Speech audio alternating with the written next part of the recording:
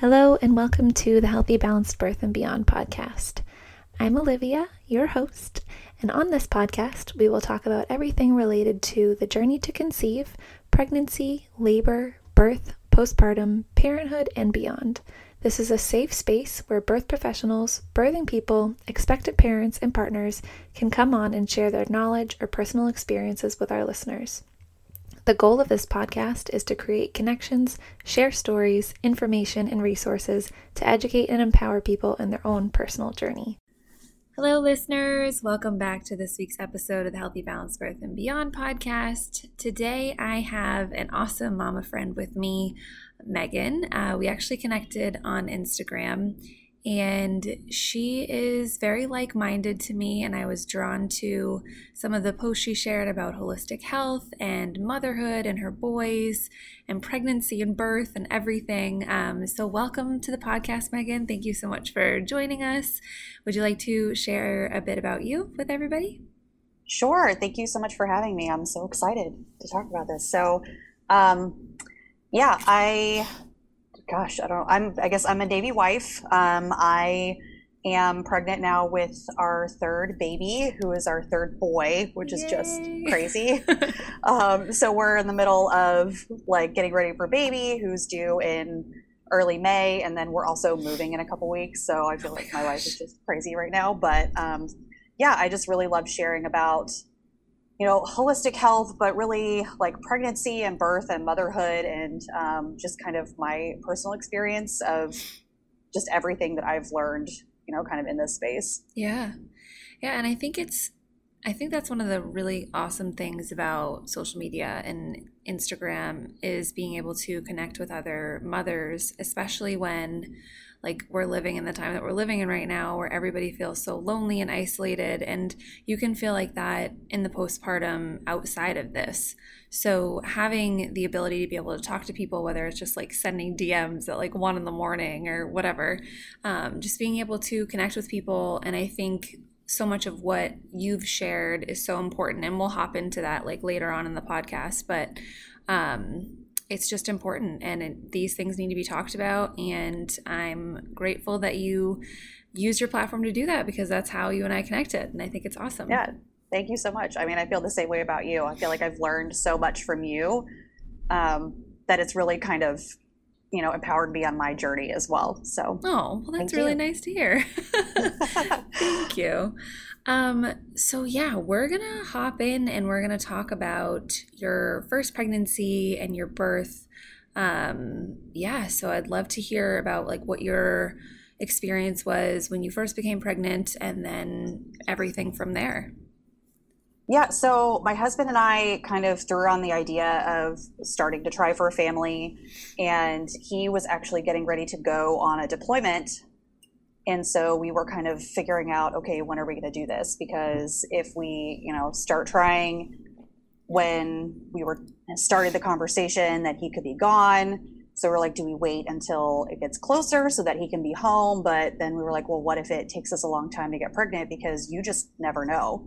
Right. So we just kind of rolled the dice, and we were like, okay, well, we'll just start trying now. And if it happens, it happens, and we'll deal with you being gone. And if it takes us, we had, I think, 6 or 7 months at that point until he was going to leave. So we're like, if it takes us a little bit of while, we have a little bit of time kind of saved in there. And then, if I get pregnant right before he leaves, then he'll be home, because I think he was leaving for 7 months. Gotcha. Okay. And of course we got pregnant the second month trying. So I think it was August, and he was leaving in January. So he left right at the beginning of my third trimester. Oh my gosh. And came home 7 months later. So our first son was born that April, and he came home in August. That is so wild. Yeah. So luckily I, lived near my parents. My parents lived 15 minutes down the road from us. So my mom was there for everything. She was the one who attended my birth. So I wasn't alone, which, I'm very grateful for, but it was definitely an experience, not having him there for that. My dad was retired Navy now, but he was still in the Navy then. And luckily he, knew the people on the boat that Levi was on. And so he made all the phone calls for me, so I didn't have to worry about any of that, which was really nice. So he's like, I'm emailing him, hey, I'm on my way to the hospital. And then, Felix was born very, very fast. I think my labor was 8 hours long. Oh, wow. I got to the hospital like a little bit after 5 in the morning, and he was born at 7 o'clock. So okay. It was, within 2 hours, I was emailing him, I'm headed to the hospital, and then you have a son. Like, it was just such a fast turnaround that he was like, got emails back to back. But like I said, my dad was able to get in contact with someone on the boat who got him. So I was able to talk to him on the phone a couple times. So that was nice. But yeah, it was a little bit crazy. No, I'm glad that you're sharing part of your story, because I also had a really fast birth, and it was your first birth that you're talking about right now. And I also had a really fast first birth. And I feel like a lot of the time when we have a birth like that, and did you have, like, how was your labor and birth itself? How was it for you? I think overall it was a really positive experience. Okay. Like I said, I went into labor, it was maybe like 11 o'clock that night. Okay. And I had actually been doing something that evening and was out with like my mom and a couple of our mutual friends. We like went to a late dinner. Okay. We're sitting at dinner, and I was like, started having contractions. And so I'm like timing my contractions under the table, trying not to draw attention to myself. Oh my gosh. At midnight, I looked at my mom and I was like, I need to go home. I need to go. So I went home and I, labored there. I had a doula who I had actually was a friend of mine. So I was texting her, like, what should I do? And she was like, well, just go home. It doesn't sound too bad. And I'm a person who has a very high pain tolerance. So I can be like, oh yeah, it feels fine, when really like I'm probably almost in transition. So she was like, well, just get in the shower. You'll be fine. And then I think it was like 3 o'clock in the morning. I texted my mom and was like, or I was messaging my doula, and I was like, okay, my contractions are like 5 minutes apart. And she was like, okay, you need to text your mom. So my mom came over, and I think I had 2 contractions within, like, from the time it took me to answer the door to the time it took me to walk back to my bedroom and like sit on the bed again. And so she was like, okay, well, we got to go. So yeah, like I said, feel like I had a very positive experience laboring at home. That was kind of my goal, because I knew I didn't want any drugs, any intervention, anything like that. So I planned on trying to labor at home as long as possible. So once it got to the point where it was like, okay, this is like, it's serious, coming. I'm going to run out of time. We went to the hospital, and I walked in, and the nurse was amazing. And she was like, looked at all my paperwork. And she was like, so no epidural? And I said, that's planned. She said, okay, awesome. And my doula showed up maybe about 30 minutes after we got there. And I, just got to labor on my own pretty much. They got me one of those little peanut balls, and I was just kind of, getting comfortable. The OB popped by, because at that time I was seeing an OB. So it was whoever was on call that night. Right. So he kind of poked his head in, and he was like, hey, how's it going? And we're like, we're good. And he was like, do you want me to try to break your water? And at that point, I'm like laboring. I'm like, and it's my first baby, so I have no idea, right? Yeah. So for a lot of things, I just kind of looked at my doula, and I was like, what do you think? And which I didn't say, but she could tell by the look on my face. Yeah. And she was like, no, we'll wait.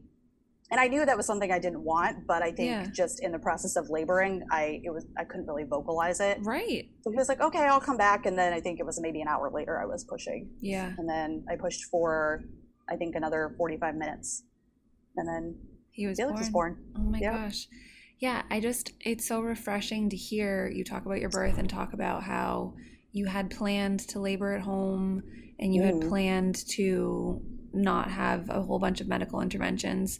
And not to say that that's not an option for everybody. Like, every birth is different, every situation is different. But when you have a plan in your mind, it can make or break your birth. Like, it can change it.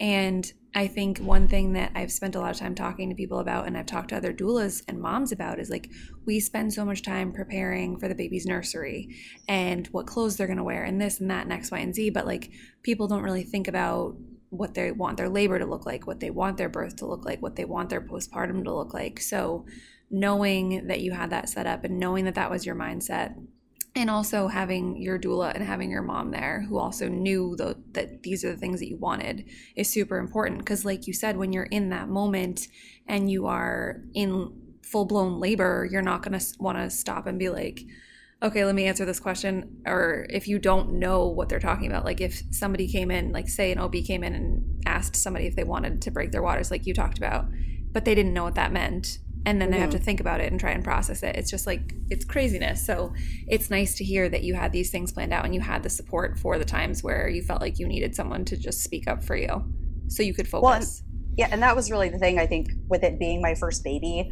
I had tried to educate myself as much as possible, but there's so many like nitty gritty details that go into birth that you don't even think about. So when they come up, you're like, I have no idea. So that's why I decided to hire a doula, especially because my husband wasn't there. So it's like, I need a support person. Right. You know, my mom is amazing and she, you know, is like, whatever you want to do, I'll back you up. But I wanted someone there who was more knowledgeable than me, who I could kind of look to direction. So I would definitely recommend, if you can, hiring a doula, especially if it's your first baby. Yeah. Oh my gosh. I recommend the same thing. Like I am a doula and I think it was literally like the week that I found out I was pregnant, I was like, I'm hiring a doula because I found that even before I was pregnant, I started listening to like podcasts, like trying to find podcasts about like holistic births and like pregnancy and postpartum. I was trying so hard to find all these things and I couldn't find what I was looking for.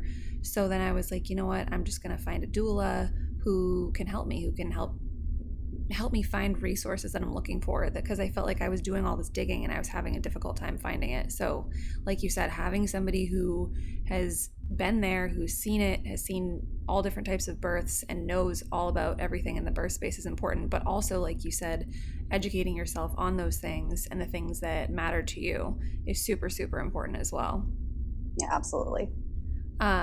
So yeah, I would love to hear about what your postpartum was like with your first son, because I find like everyone that I've talked to, when you go from like 1 to 2, it's just so different. So I would love for you to share a bit about that with us. Yeah, it's crazy because it's such a blur now, and he's going to be 4 in a few months. So I'm like, oh my gosh, do I like even remember what it was like?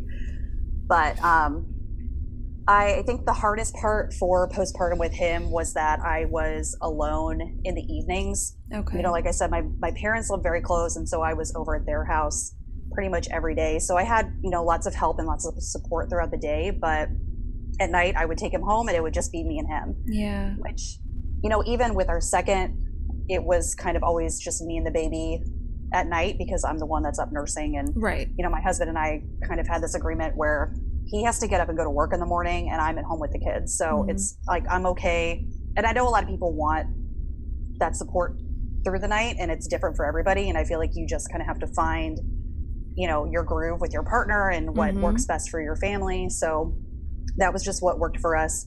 The second time around when he was home, we kind of agreed that, you know, he would get up and go to work and I would be up with the baby in the night because during the day when hopefully the kids napped, I could take a nap. But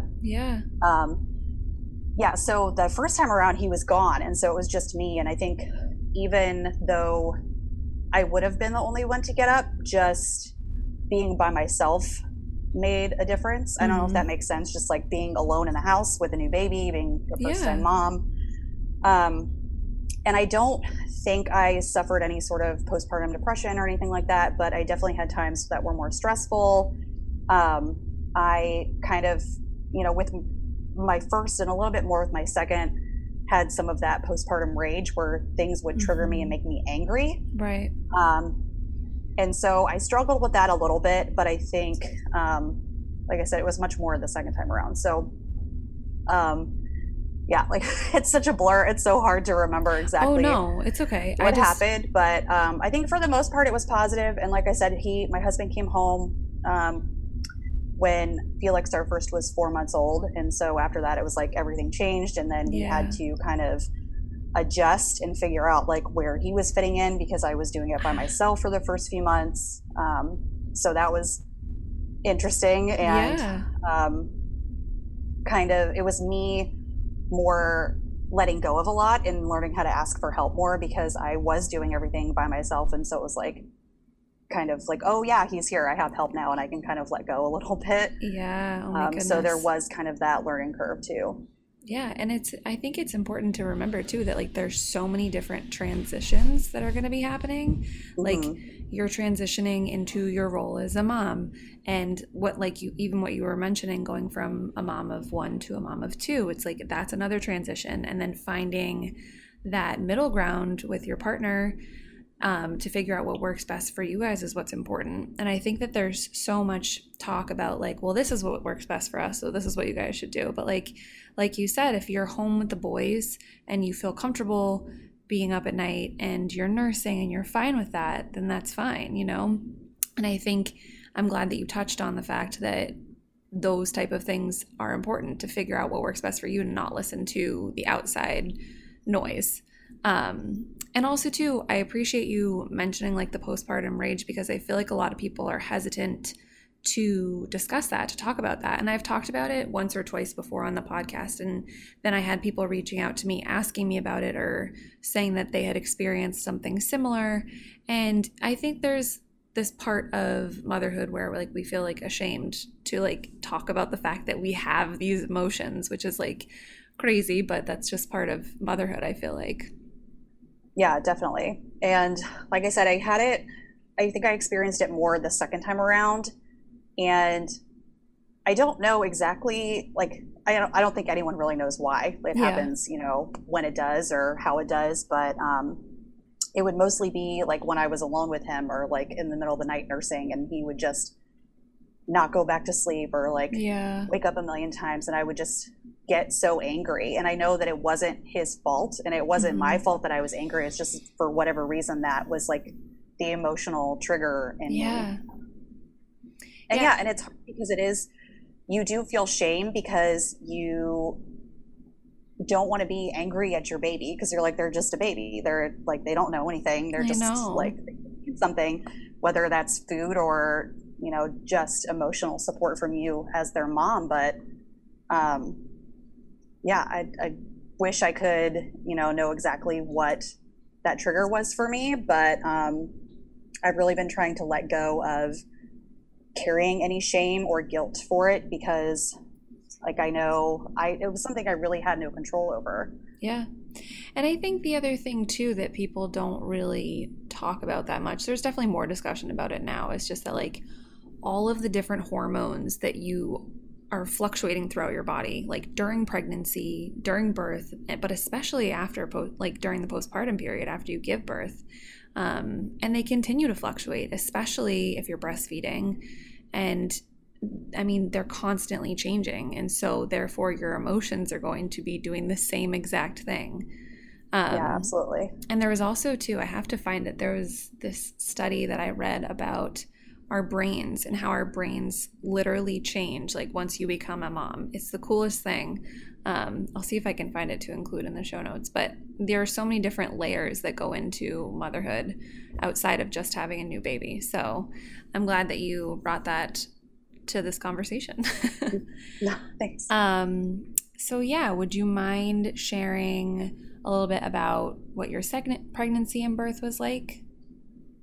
Yeah, so our second, we got pregnant with him. I think Felix was like 13 months old because they're just under 2 years apart.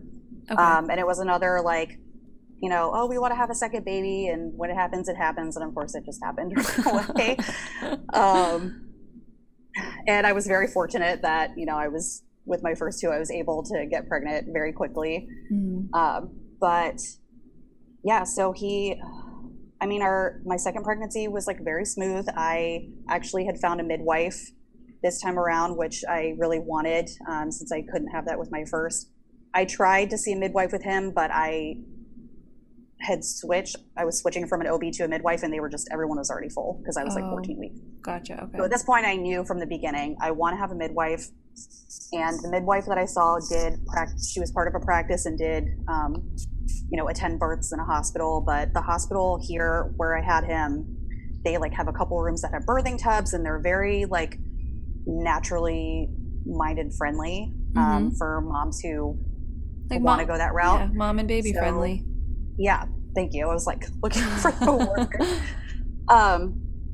So yeah, I had another very smooth pregnancy with him, and he came 8 days early. I don't know if I said my first was 4 days early from his due date, which we know due dates are totally arbitrary anyway. But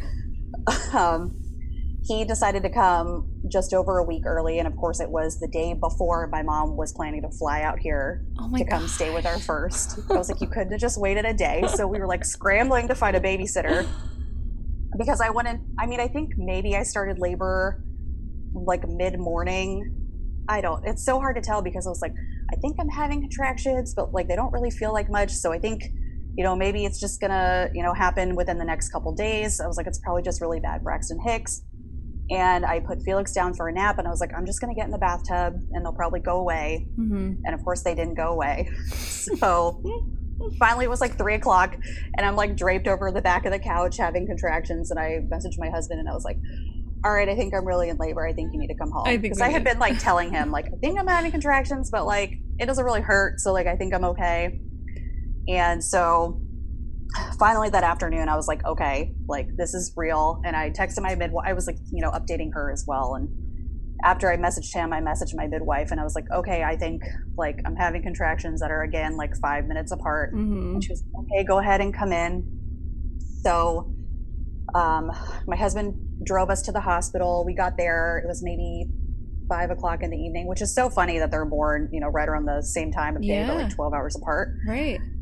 Again, got there around 5:00, but it was in the evening, and he was born like right before 7:00. Wow. So I got there. They were like getting me in the gown, and they were like, "Okay, I need you to go change into your hospital gown and leave us a urine sample." And when I did that, like my mucus plug came out, so I was like, "Okay, this is real." And then, they're like getting everything set up, and then finally the nurse, I'm on the little birthing ball, and then they get me in the bed to check me, and they're like, okay, you're like eight I think I was like 8 to 9 centimeters or something. Mm-hmm. And so they're like, okay, yeah, this is really happening. And I think I pushed for like 10 minutes with him, but wow. I was group B strep positive with both my pregnancies. Okay. And so with my first, I think I had no idea like about the antibiotics, like anything. I hadn't educated myself about them. Mm-hmm. So with my first, I got 1 round of the antibiotics. So they just kept us for 24 hours to monitor him. Okay.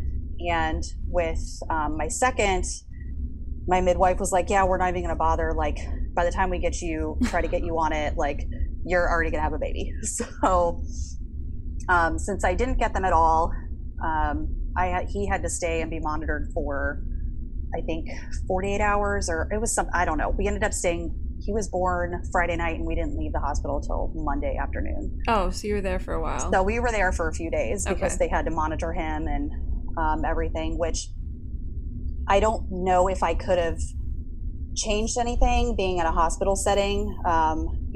Being much more educated now, I know like I would have opted out of the antibiotics anyway. Right. Which they probably would have still kept us there that long. Right.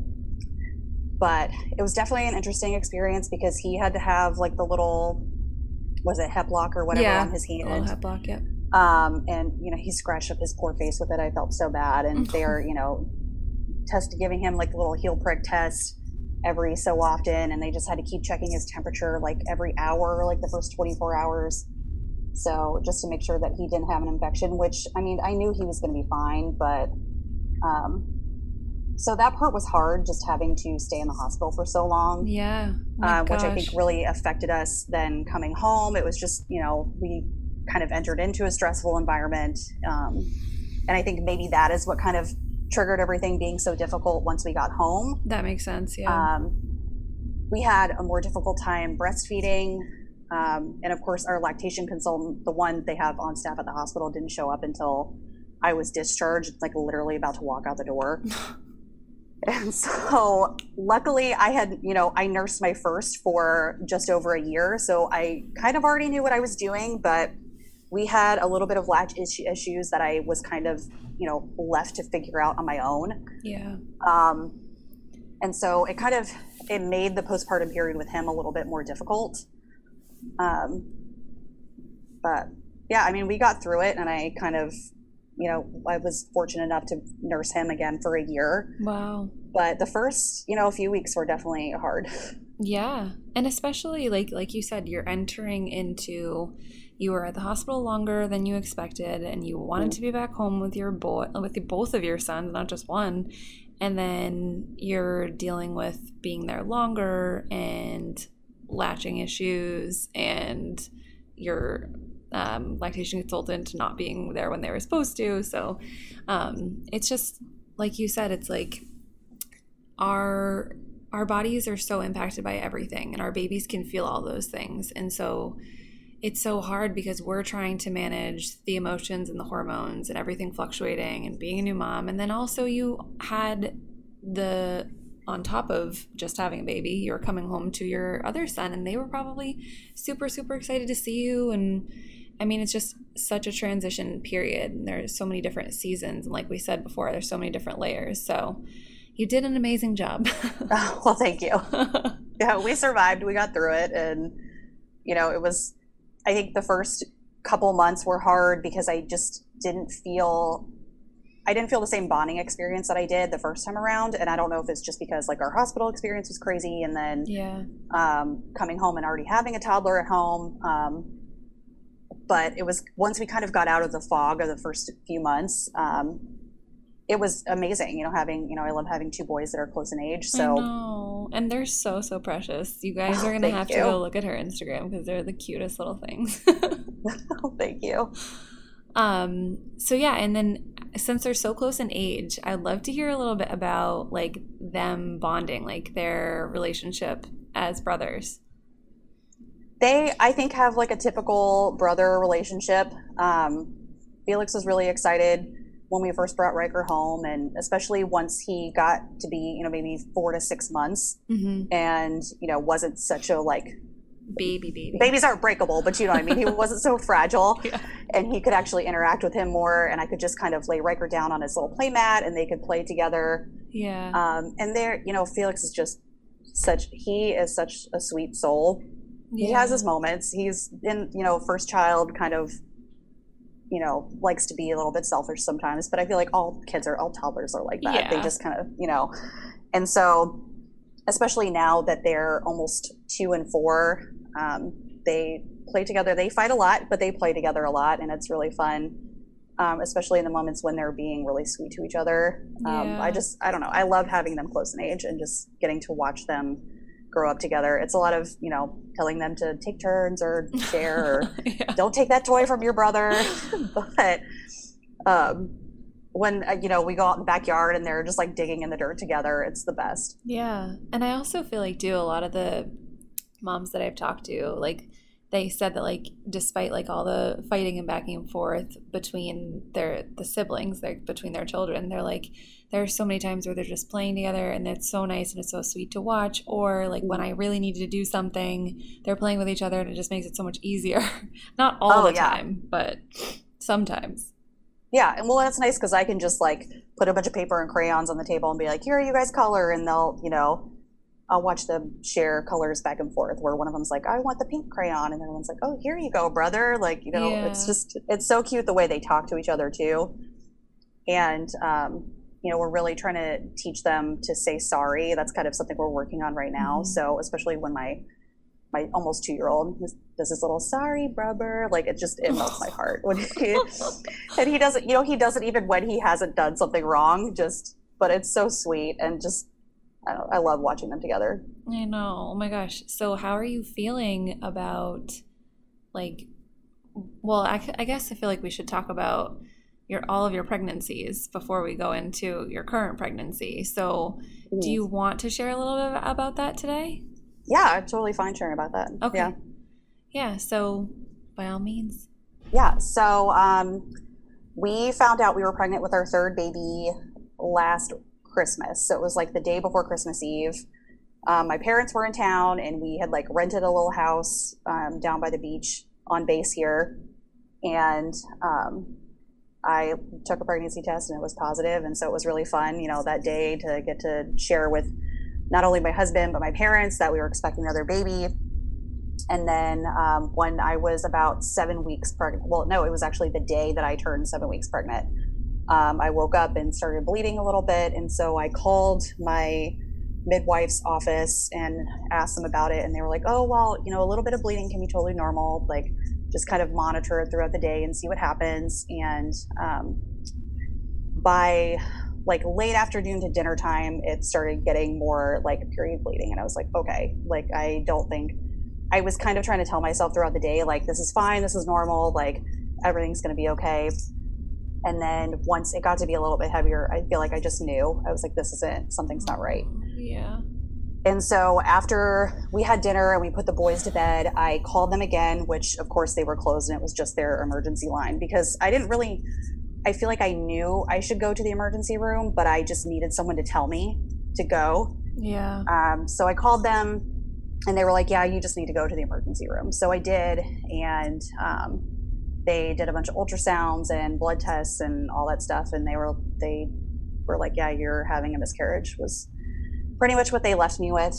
And I think I passed our baby while I was in the ER. So this is something I haven't really talked about, but they had, what they call quote unquote tissue, but is, the baby. And they kind of had it on like a little table.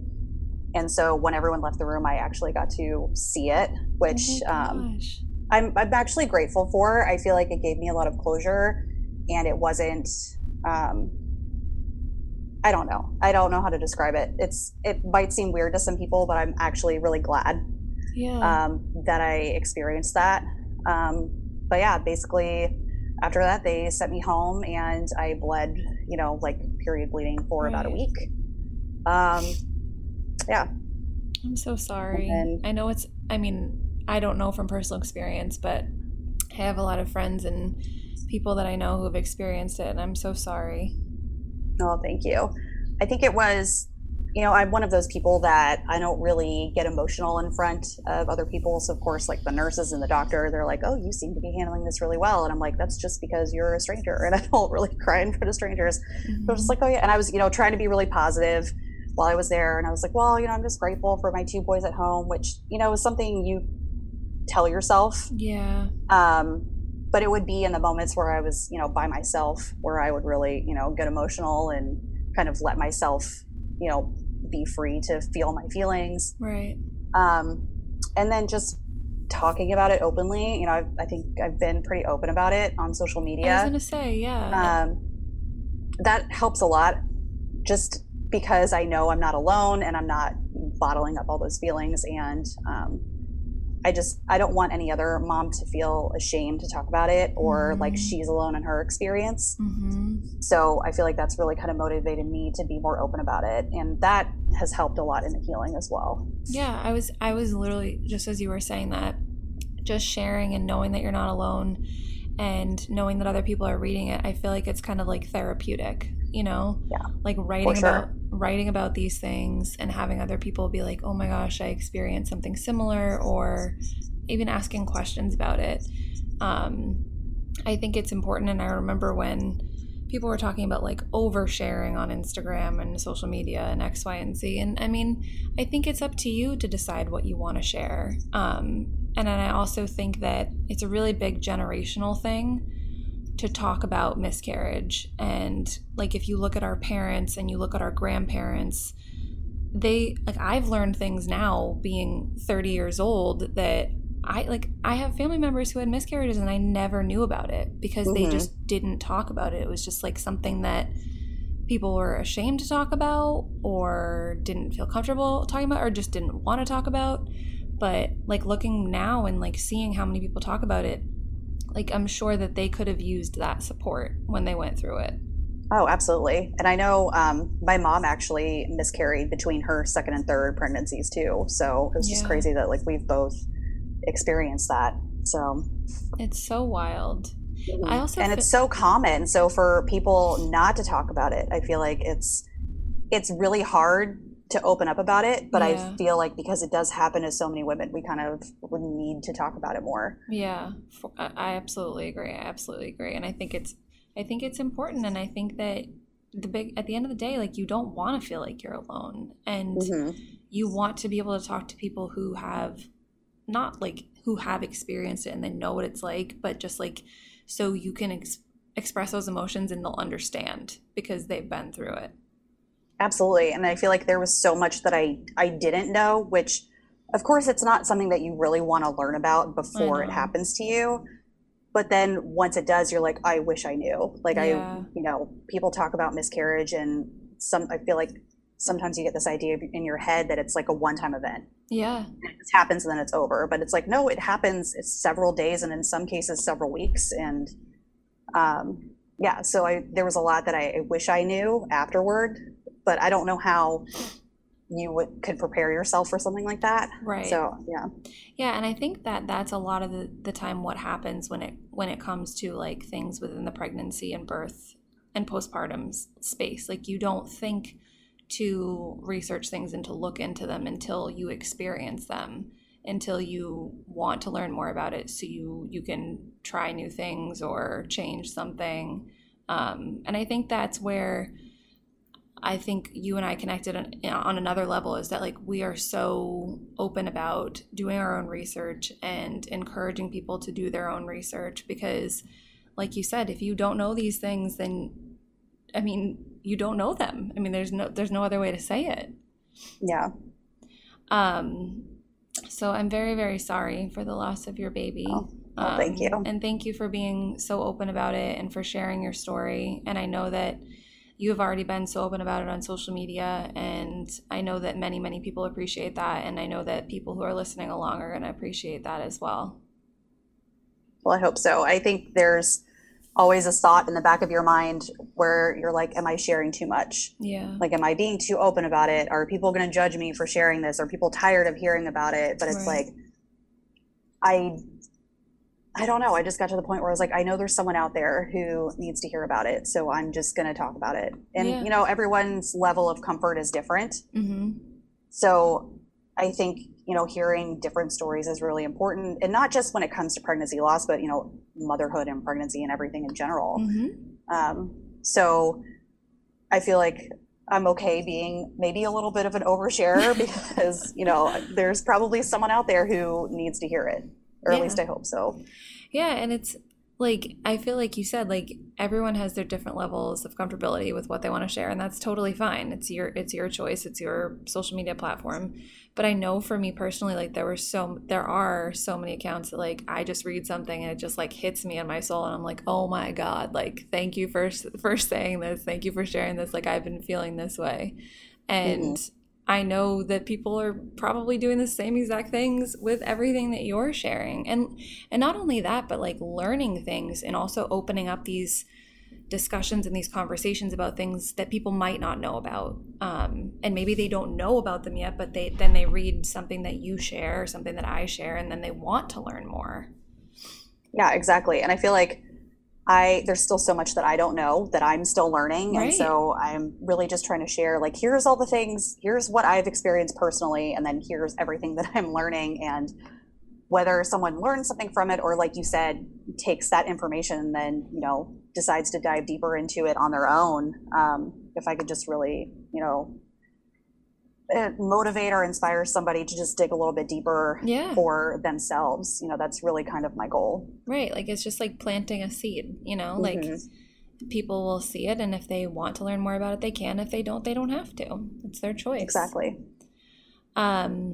So can we talk about like your pregnancy now and how you're feeling about it and how you're feeling about becoming a mom to 3 boys? Because I feel like you must have all different types of feelings about it. Oh my gosh, I feel like it's just going to be a crazy house once we have 3. But we kind of decided a long time ago that we wanted a big family. Okay. And so, who knows, if we're blessed with another baby after this, we would love it. But we're kind of take everything as we go. So it's like, I feel like it's going to be crazy, but we're welcoming the craziness. Mm-hmm. So yeah, I think 23 weeks now. I don't know, 3rd pregnancy, you're like, well, I don't even know what day it is anymore. Yeah. But I think I'm around 23 weeks now, and I am finally feeling good. If you would have asked me my first trimester, I'm like, oh my gosh, I feel like I'm dying. I know. Which is crazy because with my first 2, I didn't really experience any morning sickness. I had, kind of like the nausea thing where I just didn't feel great and the food aversions. But this time around, I was, I wasn't throwing up every morning, but I was doing the like dry heaving thing because my stomach was empty. I had nothing to throw up. And that lasted until, gosh, like just maybe a month ago. It was like well into my second trimester. And so I was totally convinced that this baby was a girl because I was like, this pregnancy is so different. Like, I just feel different. I'm way more sick. It just felt nothing like my first two. Yeah. And so I was like, which I know in my head that symptoms mean absolutely nothing. But I was like, well, maybe. And not that we wanted a girl. I mean, we would welcome, whatever baby we have get in our lives. I think it would be fun. But of course, we're happy with, I think everybody says they just want a healthy baby. And that's, totally true for us. Yeah. But yeah, so I had my ultrasound a few weeks ago and she was like, oh yeah, it's definitely a boy, which all of my boys, that was the story. They're like, there's no mistake, that's a boy in there. That's a boy. And so I think I was a little bit shocked at first just because I had thought in my mind, well, I feel like it's a girl this time. It was definitely not a girl. So that is so funny. I just kind of had to let go of that, the possibility of maybe having a girl and two boys, but now we're gonna have three boys and we're absolutely over the moon excited about it. Yeah. And I think having now three brothers growing up together is just going to be so fun because they'll all be about 2 years apart. Right. So yeah, because my oldest will be 4 in April and our baby's due beginning of May, but since all my babies come early, I'm kind of betting on a late April baby again. That's so funny. So we'll see. Who knows? I mean, baby could be late. You never know. I know. And then so since you're moving, you're not going to be giving birth in the same place, right? Like in right. The same... So so I think I see my midwife for the last time here in a couple weeks. And then we moved the last week of this month. Okay. So I'll see her like the week before we move. Oh my gosh. Which she was devastated. And I am too. I've really grown to like her, which is, it's nice to have that relationship. When I first showed up for this pregnancy, for my first appointment, she was just so excited because, of course, she knew that we had lost our last baby. So she was so excited. And then she was like, did we make it in the window? Because she knew we were moving soon. And I was like, no, we're actually moving in January. And she was so bummed. But I actually already have a midwife set up where we're moving. Oh, awesome. So we are actually having either a home birth or a birth center birth. The midwife I'm seeing does both. And so she's a home birth midwife who also has a birth suite. Okay. And we haven't really decided which way we're going to go because we'll be living with my parents at the time. Oh, okay, gotcha. I told my mom, I was like, do you care if I give birth in your house? And she's like, no, I don't care. But we'll kind of see as things get closer what we decide to do. We might choose to, get away from, the kids and everything. And yeah. So I'm really excited about that because although I'm still seeing a midwife, it's going to be a completely different experience. Yeah. So I'll start seeing her, as soon as we move there in a few weeks. But we've been kind of emailing and in contact, and she's been sending me, info about a lot of things. And so yeah, I'm really excited about that. That's awesome. And yeah, I was just saying, like, thinking about how we were talking about like planning for things, and like clearly you are planning it all out. And that's what's important, is making sure that you guys have a plan in place. And then too, talking about like the difference between like home birth and then a birth center birth. I think it's awesome that you have options. Yeah, and especially because we don't really know what our housing situation is going to be like. So when I found her, she was actually like the first midwife that I reached out to, and we talked, and I was like, okay, like I felt really good about her just from the beginning. I didn't really talk to any other midwives there, but because she had, the option to do either was what really drew me to wanting to work with her. Yeah. And I think I love that you're sharing that piece about home birth, but also like birth center birth, because there are a lot of people who don't even know about birth centers, don't know about mom and baby friendly centers or areas within hospitals.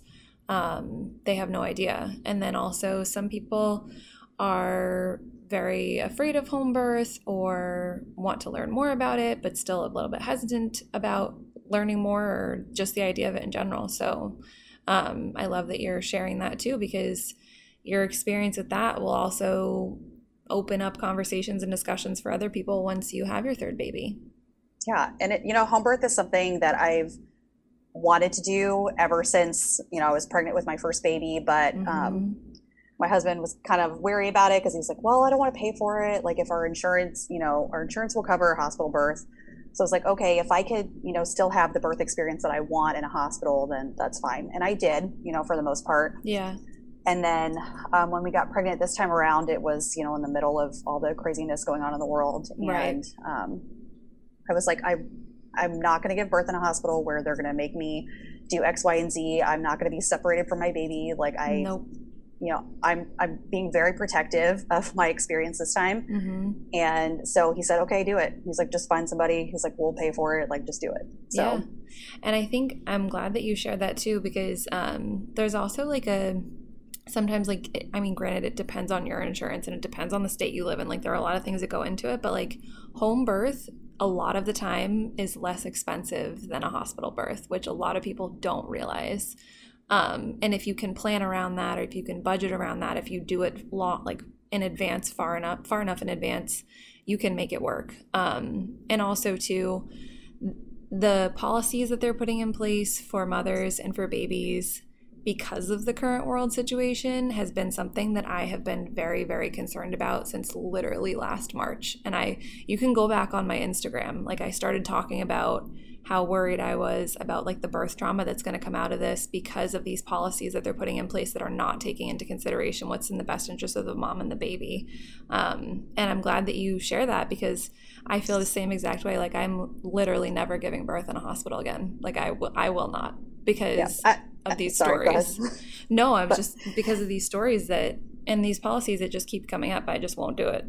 Yeah, no, I was going to say I feel exactly the same way. I think after this, I will probably never go back to birth in a hospital. Not that there's anything wrong. And I feel like, a lot of times if we say things like that, people are like, oh, you're criticizing hospitals and hospital workers. And it's like, not at all. I feel like if you feel safer in a hospital and if that is what you want to do, then by all means, like, I don't think there's anything negative about it. There's nothing wrong with it. Like we all just have to make our own personal decisions. Absolutely.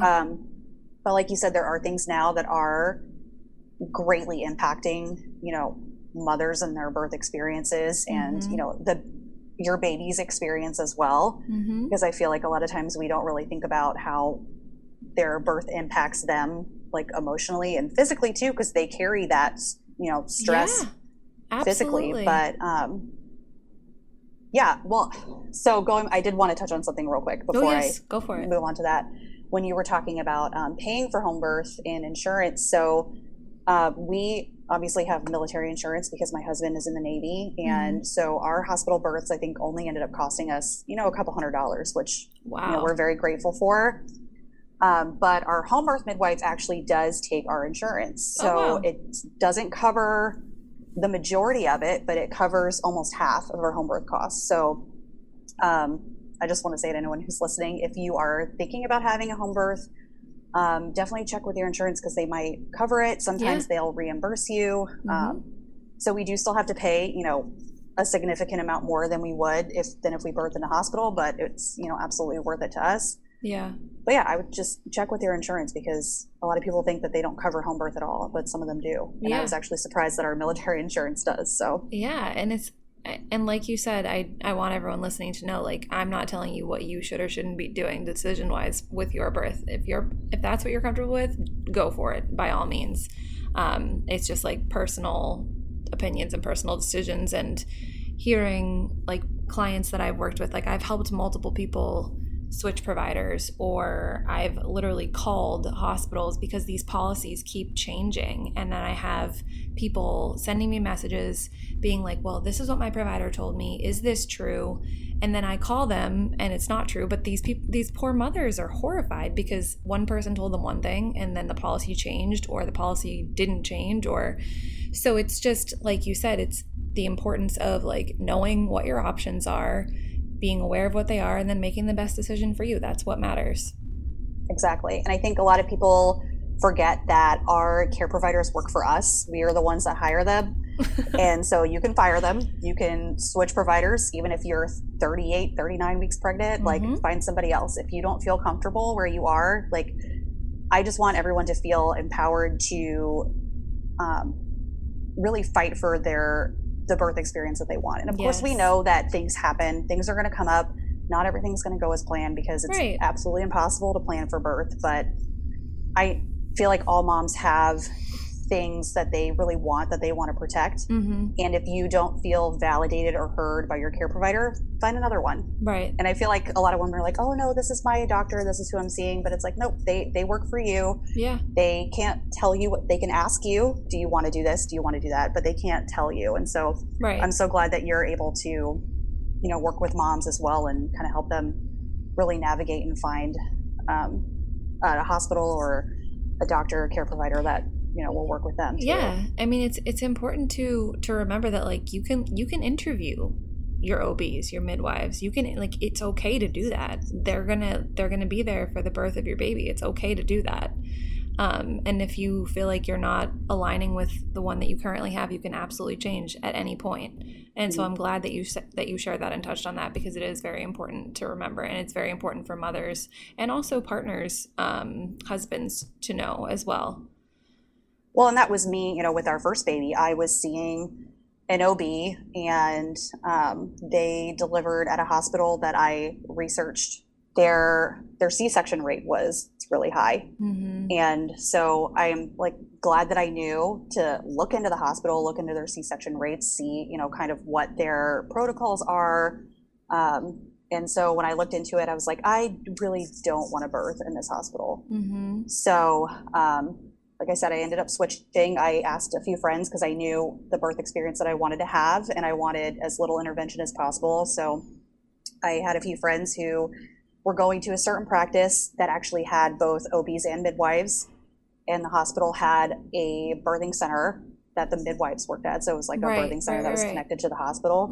And that's where I really wanted to give birth, but it was too late in my pregnancy, and they, you know, fill up super fast. Because they take on less patients because, you know, the midwives attend. It's not like a hospital where you just see whoever's on call. It's like your midwife attends your birth. So they don't see as many people. So I switched a little bit too late, and that was okay because I was still, you know, at the practice and all that. But yeah, I would just say, like, definitely, like, look into your care provider, their history, wherever they birth, the hospital. There's just a lot of things that I think we don't look into. We just kind of settle onto, you know, well, this is the so-and-so that I see. And it's like, well, it doesn't necessarily have to be that way. Absolutely. So, yeah. And I think I keep seeing it, I've seen it for a few years now, but people are talking about, like, how much money you spend on your wedding day and how much planning goes into that. And then it comes to your birth and they're like, oh, like $1,200 for a doula is like too expensive. And you're just like, this is your baby. This is your birth. This is a once in a lifetime experience, just like your wedding was. So this is important too. And putting money into that is also important. Yeah, absolutely. So are there any final words or pieces of advice that you'd like to leave people with today? I feel like we've touched on a lot of it. It's just really, you know, doing the research for yourself. There's so many resources out there now. And if you, especially for first-time moms, I feel like we get a lot of like scary advice. Yeah.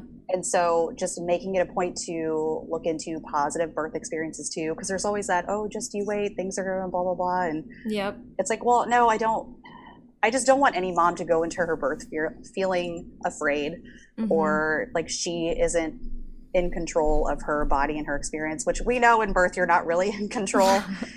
But I think you understand what I'm saying. Yes. And so just really, you know, seeking out positive stories as well, just really figuring out what it is that you want out of your experience, and just protecting that as much as possible. Yeah, and I think it's important, and I'm glad that you mentioned it again, talking about like positive birth stories, because I feel like even in you sharing your stories with me, I didn't know that you had fast labors and births with your sons, and I had a very fast labor and birth with my daughter, and I felt like I was like hesitant to share that with people because my other friends who had babies around the same time, they had like 36-hour labors, and it was really, really difficult.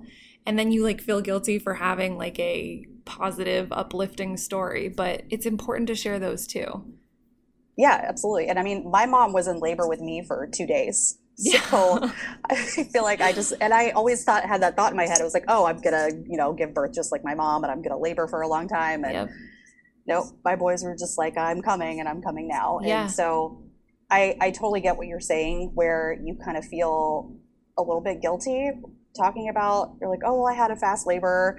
And, for the most part, mine were easy labors, but people need to know that happens too, that not all labor is, days long and super hard and super Right. painful. There's so many variations of normal, Right. Absolutely. and it's good to, hear about all of them. Yeah. And I did want to touch on one thing before we talk about where people can find you. You have a podcast that you're launching soon. Oh yeah, You just I went just live. launched it. Yes, I just launched it. Was it yesterday? Yeah, Oh, yesterday. no, 2 days ago. 2 days It was ago. Wednesday.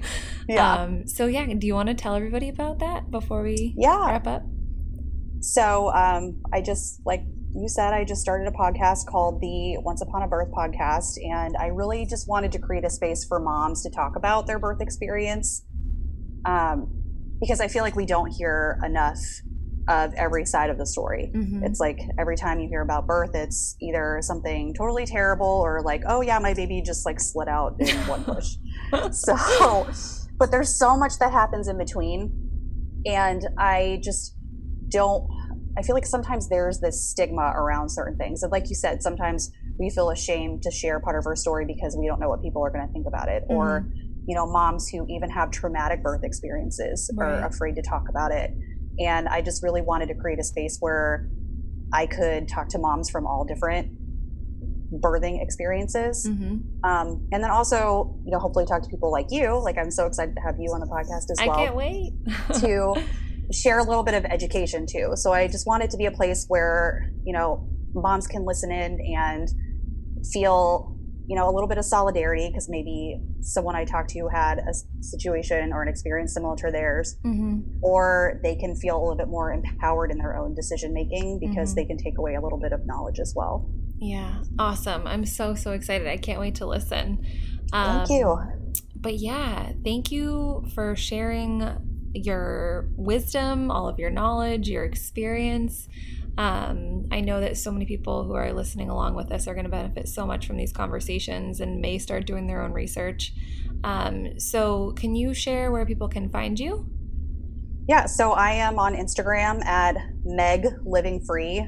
And like I said, my podcast is Once Upon a Birth. It is now on iTunes, which is super exciting. Yay. I'm also on Amazon and Podbean.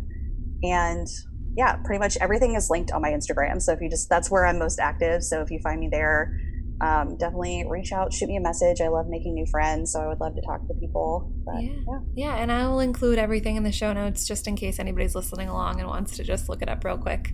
But thank you so much for having this conversation and for being so open and raw and vulnerable and all of the things. I so appreciate these conversations. They are awesome. Yeah, I was so happy to talk to you. So thank you for having me. Well, thank you so much for joining us this week, listeners. We hope you guys enjoyed this episode. If you have any questions for myself or for Meg, please feel free to reach out. And we hope you have a great weekend. Talk to you soon. Bye.